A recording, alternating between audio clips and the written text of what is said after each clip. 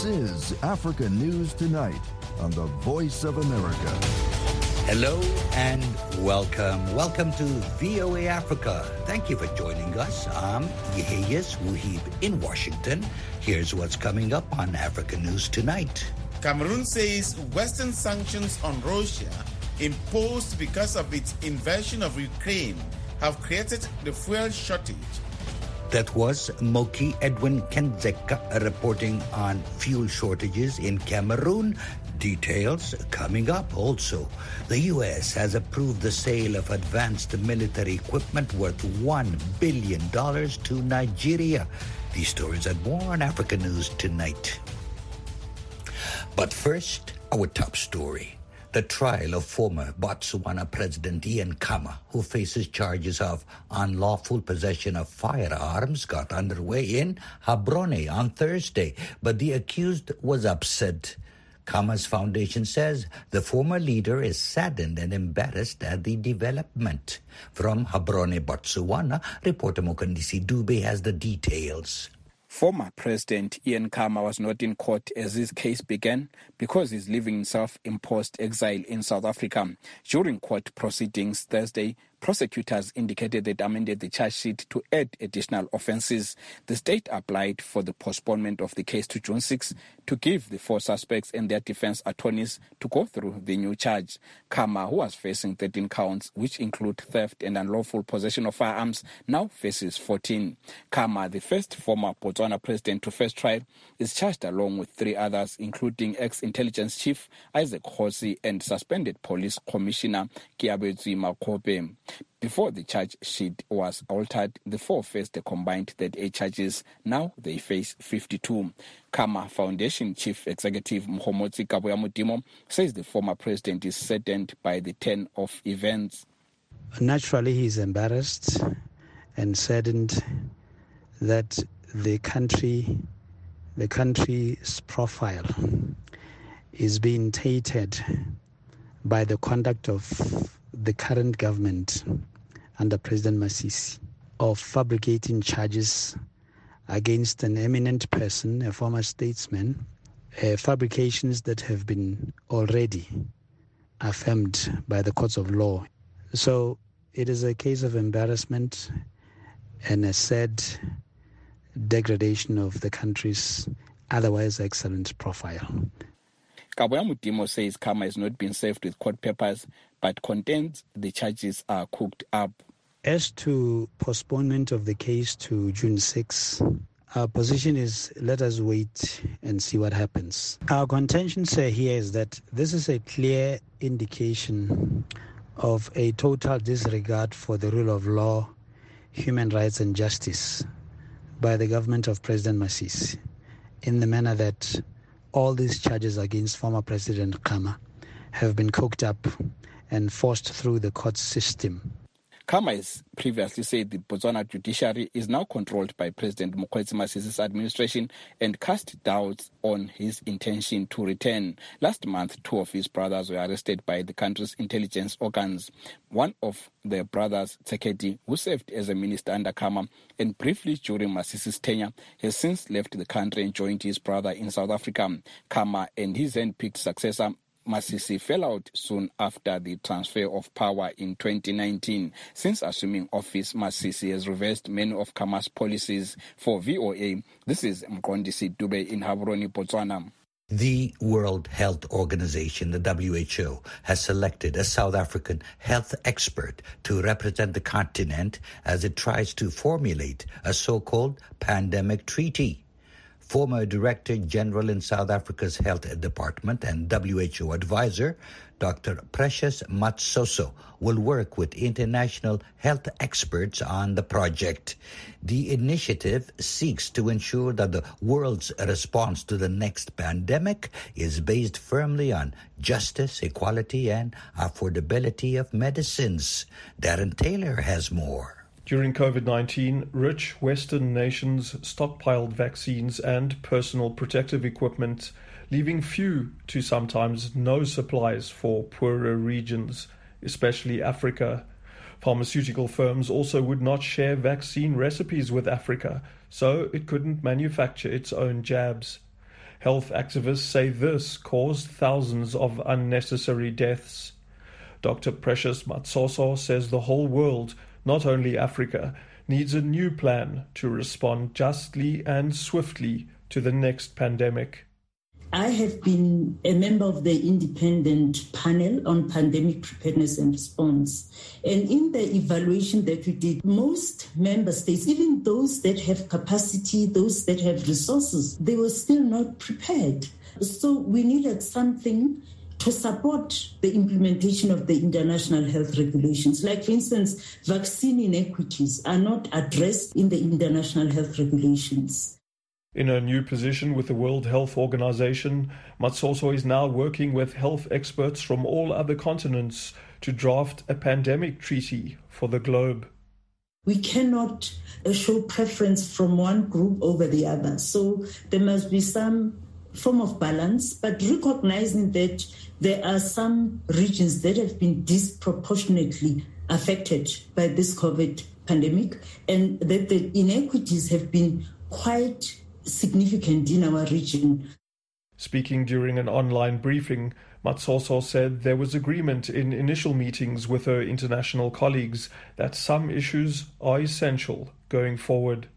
Firstly, we identified equity as an important issue because we saw the scramble for supplies, gross inequities for vaccines, diagnostics, and other therapeutic agents. The second one was about governance. We've seen problems of governance, not just at a national level, but globally within the international system. And thirdly, we also recognized that there was gross underfunding for preparedness. So we would like to have a sustainable financing model, both at a global and local level. Matsoso says she'll meet with health experts from every African country to hear what they'd like included in the treaty. She says it would be reasonable to assume that African nations especially would want to include clauses that try to ensure Africa gets equal access to vaccines during the next global disease outbreak. We must still agree on whether it must be binding, but most member states had expressed interest in making sure that it's binding. We have to establish as to which part of the WHO constitution should we rely on in formulating this legal instrument. Some have said it should be a treaty, others said it should be a convention.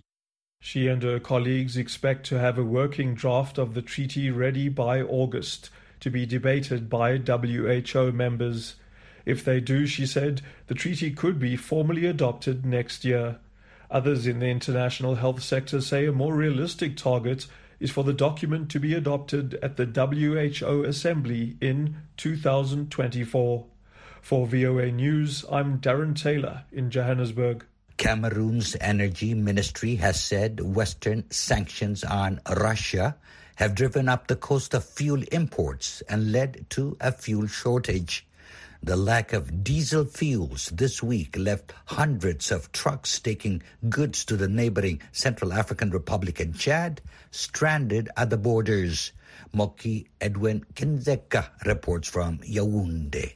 Cameroon says thousands of buses, trucks and cars have been stranded in the Central African states for 2 weeks by diesel fuel shortages.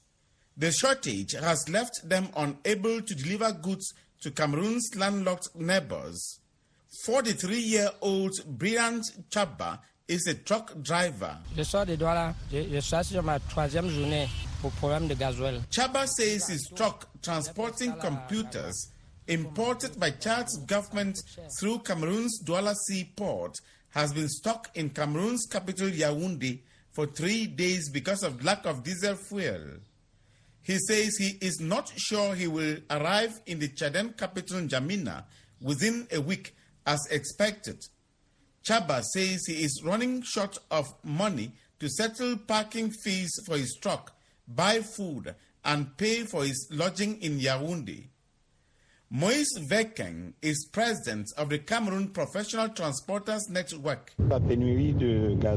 He says transporters are surprised that the government of Cameroon has not been able to provide diesel in the country for close to 2 weeks. He says perishable goods are going bad on their way to Chad and the Central African Republic. Vokeng says the government should immediately import fuel, or the economic consequences of a fuel shortage will be difficult to contain. Cameroon says Western sanctions on Russia imposed because of its invasion of Ukraine have created the fuel shortage. The sanctions hindered Cameroon's trade with Russia, which normally supplies more than half of Cameroon's gasoline imports. The government has not revealed the extent of the fuel shortage, but says it will import the necessary quantities from Africa and Europe.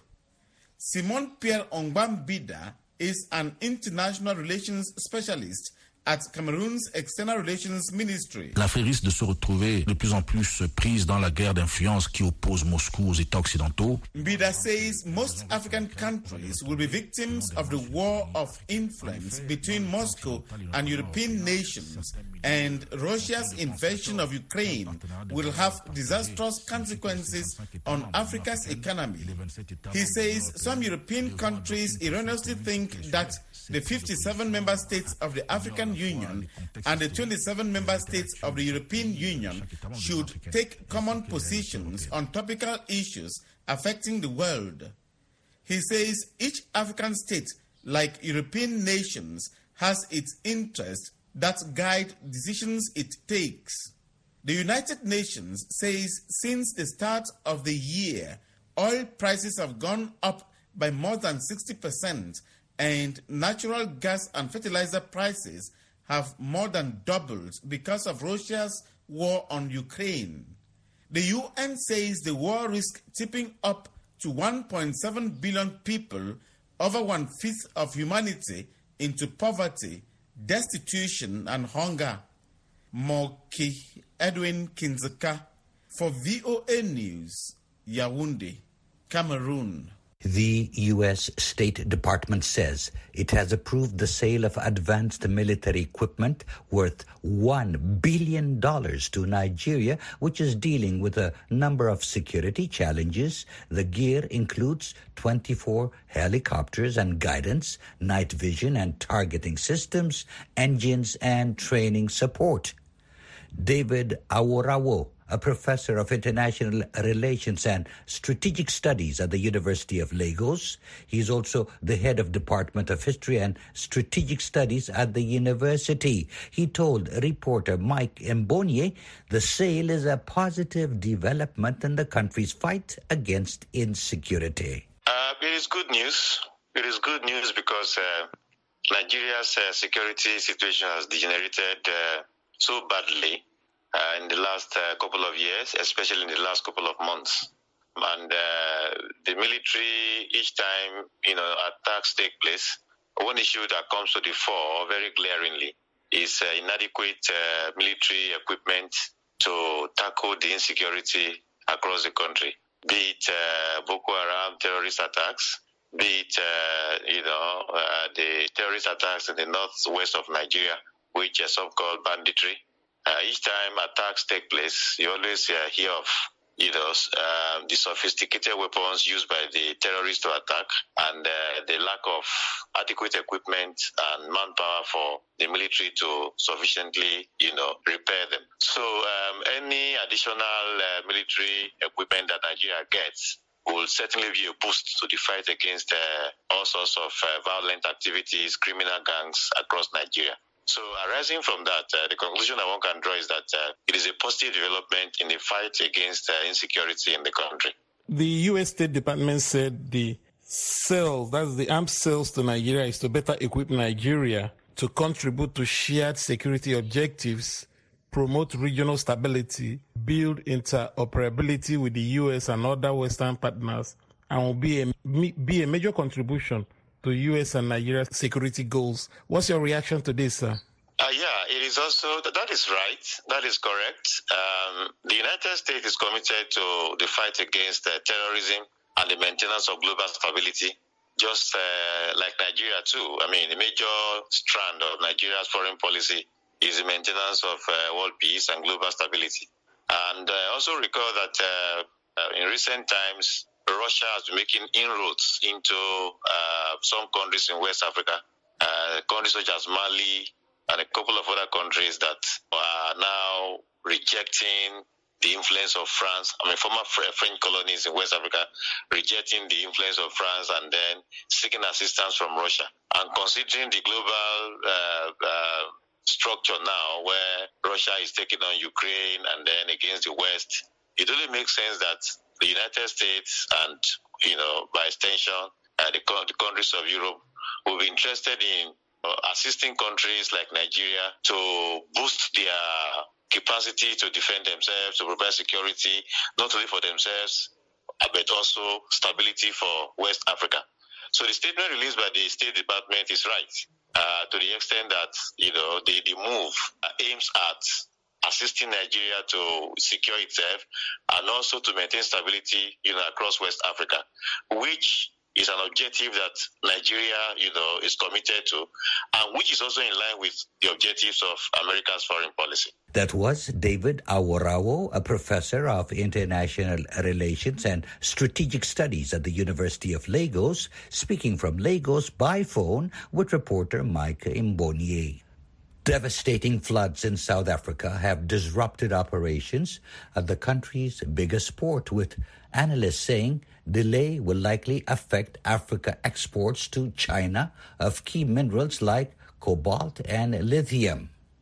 Kate Bartlett reports from Johannesburg. South African President Cyril Ramaphosa declared a national state of disaster this week after flooding left more than 400 people dead and some 40,000 displaced from their homes. The president said one of the most pressing tasks now is to get the country's biggest port, in the worst-hit eastern city of Durban, operational again. The Port of Durban, which is one of the largest and busiest shipping terminals on the African continent and which is vital to our country's economy, has been severely affected.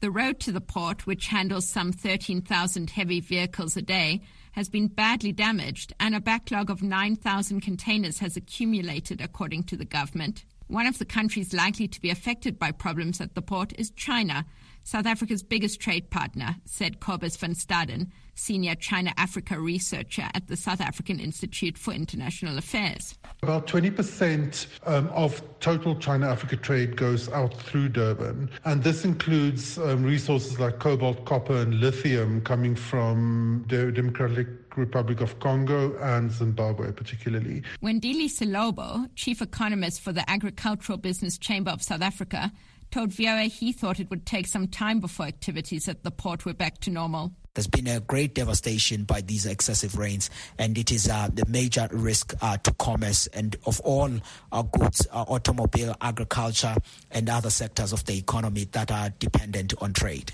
Maersk, the world's biggest container line, halted operations at the Durban port last week and told VOA by email its warehouse had been affected and was still not operational. Kate Bartlett for VOA News, Johannesburg. According to Reuters, Islamic State has claimed responsibility for an explosion that killed or injured 30 people at a busy market in Nigeria's eastern Taraba state. Islamic State says it targeted a gathering of infidel Christians at an area of the market where alcohol was being sold. When the explosion occurred on Tuesday, police initially said 3 people were killed and 19 injured.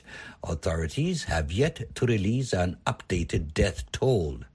Nigeria, Africa's most populous nation, has been suffering from a rise in crime and violence exacerbated by the economic hardship caused by the COVID-19 pandemic. The worst and longest-running crisis, however, is in the northeast, where rival Islamist group Boko Haram and the Islamic State in West Africa have killed, abducted, and looted on a massive scale while fighting the Nigerian military.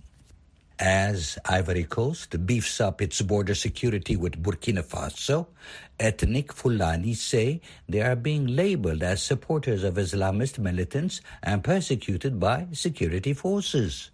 Rights groups warn the heavy-handed tactics could backfire, providing fertile recruiting ground for the insurgents. Henry Wilkins reports from Kong, Ivory Coast. Since armed groups attacked military targets near the border with Burkina Faso, Ivory Coast's government has been sending large numbers of troops to the north over the past 2 years. In the town of Kong, near where many of the attacks had taken place, VOA spoke to 3 Fulani men who said they had been arrested, along with many other Fulani men, by Ivorian government forces that had recently arrived in the area. They said army troops had beaten them and their relatives and held them for 11 days to 2 months without charge, simply because of their ethnicity. Boubacar Koita is one of them. He says he was lying outside one day with several other people, including women, in the house. 2 large vehicles pulled up and soldiers detained them and another group of people before firing into the air and beating them. They were tied up, water was poured on them, and they were beaten. They were then left in the sun until 1 or 2 in the afternoon. Throughout the Sahel, there is a common misconception that Fulanis are behind attacks linked to the Islamic State and Al-Qaeda groups that have ravaged neighbouring Burkina Faso and Mali. A community leader for the Fulanis in Kong, Amadou Sidibe, said they had good relations with the security forces before new soldiers arrived 2 years ago. He says that before the arrival of the new military personnel, everything was fine. There were no problems with the authorities or security forces, but since their arrival, the Fulani are often arrested and branded as terrorists. Officials with Human Rights Watch have said the persecution of Fulanis in Burkina Faso and Mali is a major catalyst for recruitment by terror groups who exploit resentment towards the state. Jihadist groups rely on long-standing tensions between farmers and herder communities like the Fulani to stoke violent conflict, analysts say. Lassina Diarra is an analyst with the Timbuktu Institute. He thinks that beyond the religious rhetoric, terror groups are exploiting the social fractures and ethnicity. He says there is a fracture between the Fulani communities and other communities in the region. A farmer near the northern city of Gorogo, who asked that his name be withheld for reasons of safety, told VOA he was resentful for having to erect fencing because herders allow cattle to graze his crops of cashew nuts. He says it's the farmer who has to cover all the costs of protecting his plantation and explains that herders do absolutely nothing because they just want to see their cattle well fed. Lassina Sele runs an NGO that aims to resolve disputes between farmers and herders. He says local militiamen called dozos are adding to tensions. He says that when the dozos arrest a thief, he's treated worse than when he's of another ethnic group. He says he's seen this happen many times and will say it loud and clear because he's been in the area for a long time and has witnessed it. Diarra, the analyst, also told VOA he did not think the government was doing enough to relieve tensions between herder and farmer communities. The minister in charge of security and social cohesion did not respond to multiple requests by VOA for an interview. Henry Wilkins for VOA News, Kong, Ivory Coast. And that wraps up this edition of African News Tonight. I'm Yehiyas Wuhib in Washington. For all the latest developments on the continent 24/7, visit our website at voanews.com. On behalf of our producer, Mokbilia Baro, thank you again for tuning in and choosing the Voice of America.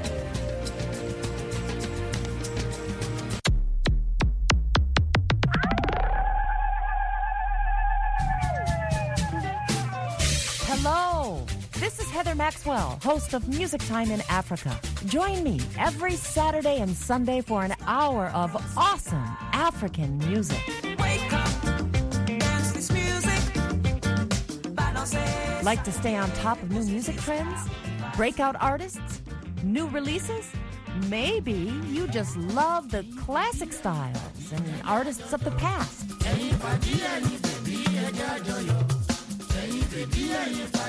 Or simply the sound and feel of a good beat. Whatever your pleasure, you can get it every week right here on Music Time in Africa. So join me on your local FM station Saturdays and Sundays.